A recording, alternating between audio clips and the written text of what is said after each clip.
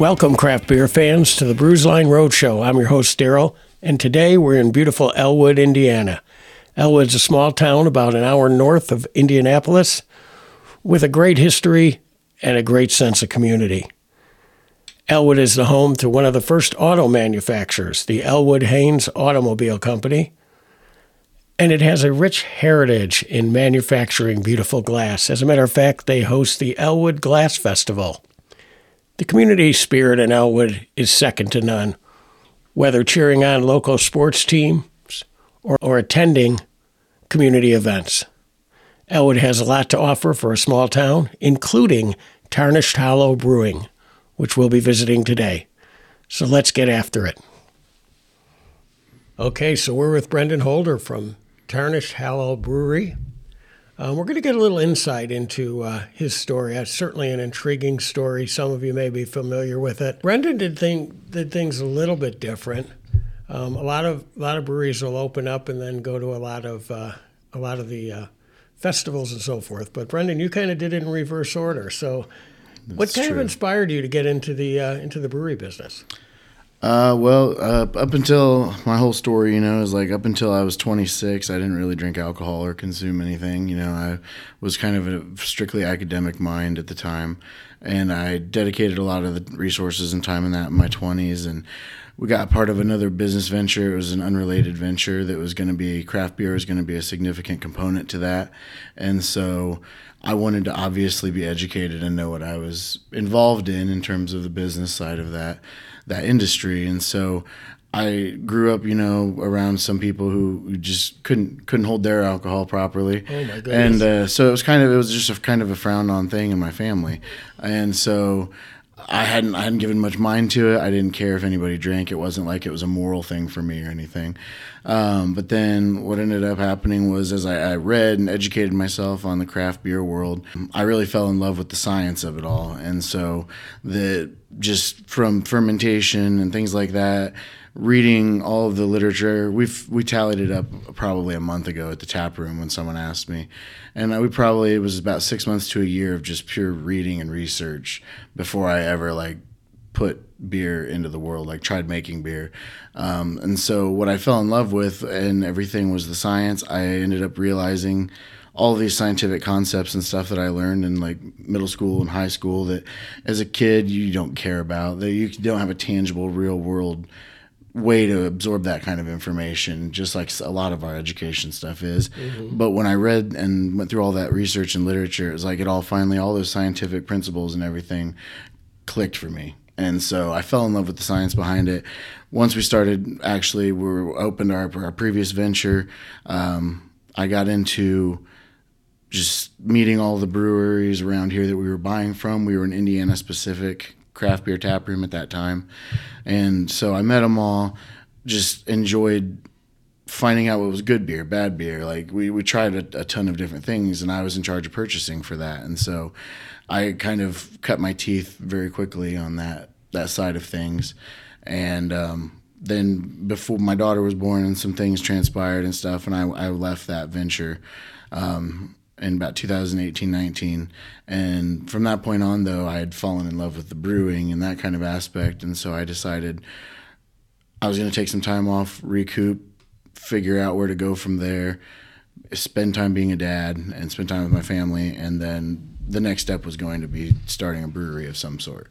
And so from there, we had connections with Indiana on Tap and things like that. They kind of knew where I was planning on trying to go after that. And so they were the first ones who extended me an invite to a homebrewers only event that they had down in Indy. And basically, literally from that moment, the rest was all kind of history, with the festivals and the 4 years we did of those and going from there. Yeah, now you're up in Elwood, Indiana. Not many people know a lot about Elwood, but why Elwood? Really, it comes down to location. It's obviously it's one of those communities that you said not a lot of people know a lot about. But I grew up in Huntington. We went to Indianapolis a lot, so as kind of the thoroughfare, I became familiar with that world there. And so one of the requirements after having had meetings and looking at buildings and things like that over the 3.5 years we were doing so, to kind of figure out the next step for the brewery. Being close to my house, being close to where my family was important. Largely because I still had a young kid at the time, and she's still young, but older now, more self-sufficient. I didn't want to miss out on both things. You know, I learned a lot in previous ventures in my 20s. I learned just what was important and how to kind of set those healthy boundaries. So proximity was one of the main things. The affordability, low overhead, things like that were also very important to me. Not only is Elwood affordable to operate in, you know, as a startup, but also you are very centrally located. So you're located easily from Kokomo, Marion, Wabash, Indianapolis, Noblesville. If you don't mind driving 30 minutes, you can pretty much get there from any of those neighboring communities and counties. And so that's what we've actually found, you know, is a lot of our customer base, probably well over 60% of our customers are driving up from Indianapolis or over from Anderson and things like that. So in terms of wanting to become some kind of positive stimulus, that it's a good thing, because we're bringing people who tell me, you know, we've never set foot in Elwood, or I forgot about this place. You're here with one right now. Exactly. And so it was, I mean, it was that, like, a lot of people, you know, have the warm fuzzies kind of thing, like, oh, there's so much opportunity, I needed it was location, man. Like, yep. I'm very, very straightforward, factual, that kind of a mindset. And so when the numbers worked, the location worked, things like that, when we had the momentum we had going after 3.5 years, it was a good opportunity to pursue there and kind of plant the roots and start out. Yeah, so tell me a little bit about the name, about Tarnished Hollow. You know, the logo and the name has become a little bit legendary, and so tell me where that came from. What did you do to decide to go down that path?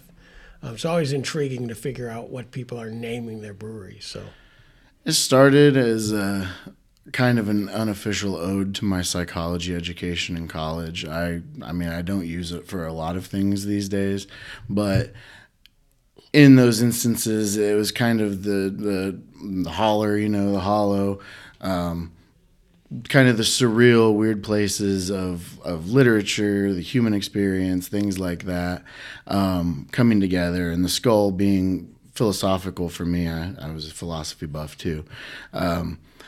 Hamlet, you know, in literature, staring at his friend's skull and pondering existence, and then our logo with the tree and the autumnal leaves falling off of it. It's that life and growth and doing things between the bookends of birth and death, more or less. So yeah, it's very heady. Some people come in, they just want to crush a Pilsner or something, and then they ask that question, they end up regretting it. And, you know, it's kind of a nerdy bookworm thing to do, but yeah, that's where the name and the logature kind of came from, that of like the human mind, those surreal things and experiences, or those irrational fears, those things, is that dark corner of our mind, the tarnished hollow of our experience. Wow, that's a little bit more than I bargained for. But you and everybody else. No, that's super cool. I mean, I think you're right. A lot of people probably just go, "Wow, man, that's a cool skull logo," you know. Very much so. But there's more to it, and that's usually what we find. So you had a pretty long path to getting in and getting the doors open. Talk a little bit about the challenges. I think a lot of people think, oh, you're a home brewer, you just go in, people love your beer, and it's easy. Right. Talk a little bit about the challenges, because you certainly had some resilience along the way. There's a lot of challenges. Your first one, when you decide to make that jump into, into I want to go pro, or I want to do this professionally or commercially, is you find there's a lot of people that have money but no vision. And so there's a lot of those government kind of meetings you have where they want to throw some money at you or something like that, but there always comes a time where there's expectations tied to that, or their vision is not the same, and so things like that. So we waded through a lot of that. A lot of people who had just empty buildings that would have cost a fortune to renovate, and we're just economically, I got right in at the beginning of COVID. We started doing the festivals and stuff like that in 2020, 2019. And just economically, that didn't make sense to me. It's not that I wanted to be cheap or have some kind of cheap mindset, but I wanted to have affordability and not be burdened that 3 weeks of your income is going to go towards your rent or something like that. And so that was the initial kind of hurdle, wading through those kinds of ideas and people and meetings. You face a lot of resilience from inside the industry when you're kind of a nobody showing up to these events as just a wannabe. I felt like I was pretty big stuff a couple times, and we've always had those long lines at festivals. And so when I need the encouragement, those are the moments that I remember, and when I felt like a big dog. But then you come home, and you're back to the computer, back to the business plan, back to looking for a spot and things like that make sense for you 99% of the other times, not when you're feeling good and you're a rock star. That's what I always equated it to. We were a band out here on the road selling merch, selling our teas because we couldn't get paid for the beer. And we were on an adventure, man. We'd set up our table, we'd sing our songs, all the hits, and then we loaded up the van and had to figure out how to make everything else work the rest of the time. And you had to be your own roadie on top of all that. Oh, yeah, 99% of the time, man. I had a couple reliable people who followed me around, but yeah, that was I would say one of the bigger struggles, from someone who's very in tuned mentally with what goes on inside myself, was those moments of all right, I got this endorphin high. Now where do we go from here? Every fall would hit when festivals were over, and you're kind of like, I have all this momentum. We just did 17 festivals, and people lines were out the gate there, and it's like, what do you do with it? Right. And so that was one of the main things, was site selection and things like that, and figuring out where the money comes from. Those are pretty much akin to all small business ventures. And so, end of the day, if you've navigated small business before, you kind of know how. Some of the same challenges. Yeah. So now you're opened up, you're in the community. What are some of the things that you're doing or thinking about doing to connect with a little bit more with your community? A lot of sponsorship opportunities come our way. And so, not to sound, again, I'm very straightforward when it comes to business kinds of things and how my brain operates. And so we were just approached about the local high school cheerleading, things like that, sponsoring those uniforms. And when I had my previous venture, we had an Anheuser-Busch sales rep that was there. He was one of our regulars, and he'd kind of made the jump to craft beer and just loved craft beer after years of selling AB InBev. So he always said, he had these meetings with these corporate guys, and they were like, well, why are you selling your beer for this much of a 12-pack when you could sell it for way less? And his whole thing was, it's advertising, it's marketing, it's integrating yourself with your customer base and your community so that when the Bud truck rolls up at an event or something, that's what those extra dollars pay for. So that's kind of been the guiding principle for me is I'm not the type to go just sit in on meetings and willy-nilly just, woohoo, yeah, let's go change this vote on something. I'm not usually inclined to do that. It's just the rest of my life is dedicated to my family outside of the brewery. But yeah, sponsorships, things like that. We sponsored the elementary school color run and stuff like that. So what that does is it not only puts our name and our business out there, but it also gives me a chance to interface with those people leading those organizations one-on-one. So whether it's softball or the cheerleading team or things like that, it's a really cool experience because you get to have a 20, 30-minute conversation with them about what exactly is going on in their neck of that community and what their needs are. And so that's kind of what I want to pursue, is it's not schmoozing anybody or anything like that or trying to get on, hey, I want to get on every board I can be a part of and every organization. That's not how I work. Run yourself ragged doing that as well. And so that direct interaction and being able to help provide uniforms or sponsor events that give elementary school kids things to do and stuff like that. That's more important to me as a business owner, whether it's elementary school kids, obviously, who can't drink alcohol for a very long time. I think that there's a long history of breweries in a local community having positive impact on their immediate surroundings back to not primitive, but Germany and medieval times and things like that. A lot of beer brewed in churches, my friend. Mm-hmm. A lot of beer brewed in churches. So paint us a little picture. I'm found my way into Elwood, and I walk into your tap room. What can I expect as a patron, as a customer coming into the tap room? What's that experience going to look like for me? It's a very cozy tap room. We got 25-person occupancy, so it's not huge by any means, but it does repeatedly get labeled as cozy by everybody. You know, I've got a buddy of mine. It's more akin to an Irish pub, you know, where you're in these hillside small towns and these pubs, and everybody's kind of just sitting around talking. And so, you know, we don't have a TV right now for games or anything like that. Whether that changes or not, I don't know. Everybody so far has kind of enjoyed the fact that it's a dedicated place where they can come. You sit at a two-top table with your buddy and you can talk for an hour or two while drinking. You can sit at the bar and you can have a 1 or 2 person comedy show depending on who's behind the bar. That kind of nonsense that happens. But yeah, we've got a nice little small cold room. It's got 10 taps. They're not all full right now. I'm working on the logistics of that. But we just want to give you the best of what we can produce. And then if you don't like beer, we do have ciders, and we'll add wine there in the coming months. That's what I always kind of wanted, was a intimate, small experience. And I think even if we moved production off-site somewhere else, having those 1 to 2 small tap rooms goes a lot further in facilitating relationships, whether it's me or it's one of my staff members with our customers, than anything else, than being a conglomerate that just like spews out a 5,000 square foot space and it feels cold and it feels empty. You're never going to have that, because even if it's just 2 or 4 people in the tap room, you're going to feel like there's some life and energy and electricity there. That's great. I appreciate that. So talk to me just a little bit about the beer. You know, what are some of the things that are unique to the beer you brew? You know, what are some of the favorite ingredients you have? We wouldn't be a good beer podcast if we didn't talk about the beer. So I guess talk to me about your flagships. Talk to me about the stuff that really excites you or has excited you in the past in terms of the beer. I am kind of one of those that my reputation precedes me for the weird and way out beers. We've won Way Out Fest at Pax Verum in Lapel 2 years in a row now with a large majority of the votes.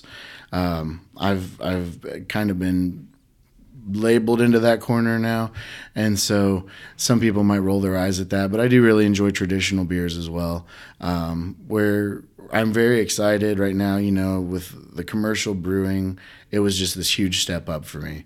At home, you know, home brewing is its own thing, but being able to control the temperature more and have all of the equipment that we have now, I've been personally very impressed and surprised by myself, because I'm my harshest critic, that the ESB, the Pilsner, the West Coast IPA styles that I got bored brewing at home because it's like everybody's doing this, have really taken off in the tap room. They're not necessarily always our best sellers, but the people who just like a beer have really flocked to it, from within the community and outside of the community. And so I will say, on that front of the beer, the more traditional styles, I am very pleased and excited about how they've come out now, that we can take it up and ramp it up to the next level. You know, I feel like we're really turning out some good traditional styles. The weird stuff is coming. Our blowout beer in December was the Grinchy Grin, which is a peppermint white chocolate and vanilla soft serve smoothie sour. And it sounds stupid, and it kind of is, but man, people ate it up, and it was exciting to see just like, oh, there's glitter in here and that kind of stuff. And so yeah, the weird and unconventional things are what I tend to lean more toward, because it keeps me fresh, it keeps me on my toes. And how else are you going to learn how to not brew an infected beer than learning how to sanitize bacon and throw it into your smoked imperial porter with maple syrup and stuff like that? And so I'm really excited about some of those we've got once we kind of make it through. I brewed it safe the first wave of beers that we made for opening, and it's been great reception for that. But I'm excited to kind of turn some stuff loose. You know, we've got the Oops All Berries smoothie sour thing that's coming out, and just weird stuff that's on the horizon, and that's what excites me as an explorer and experimenter. Yeah, and you know, based on just kind of what inspired you, that makes a whole bunch of sense, right? The creative side of it, the psychological side.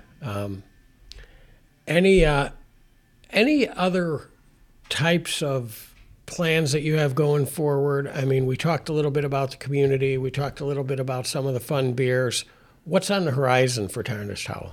I think right now one of the immediate things that I hope to kind of get sorted out and remedy is increasing our carryout options for cans. I joined the cynical voices that don't love glass growlers and that kind of a world. So we just don't fill. I have some old little howlers we fill for some of my old time fans who've been a fan for forever. They got it as part of a crowdfunding thing, but I'm not churning those out to the masses. And so being able to have cans ready to go was a whole new revenue stream with the Grinchy Grin. That was our first experiment to kind of test the canning, and it blew up, man. Like, we sold 4-packs to one customer who loved the beer. A lot of people I'd never even seen in the tap room from out of town or in town that came in and said, "Oh, we heard you had cans," and because they only drink at home. And so that's something I guess I'm guilty of. I drink a lot, mostly just at home of my rare stuff or the specialty things. As a business owner, I never thought that. I thought, oh, you'd go and you'd grab a sample and you'd maybe grab a 4-pack if you liked it when you left. But there's a whole subset of people. So increasing our canning and carryout options through that will be important.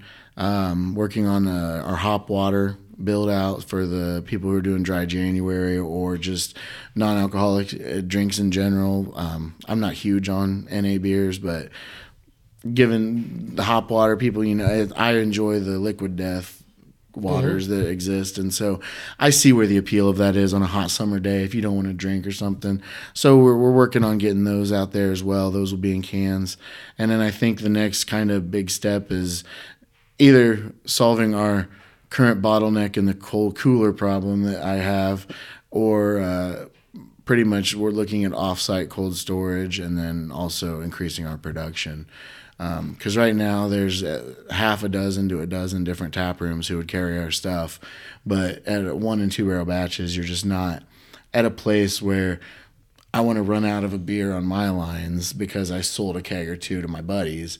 And so I could have a whole nother barrel or 2 barrels or 3 dedicated to carry out and distro. And so that's kind of the future. Figuring that out in a reasonable, my usual financially stingy way that doesn't make me eat my lunch. But okay, it's a moment of truth. Let's try some beer. What do we got today? So this is our 3.8 Special ESB. It was originally brewed for my buddy who traveled internationally a lot.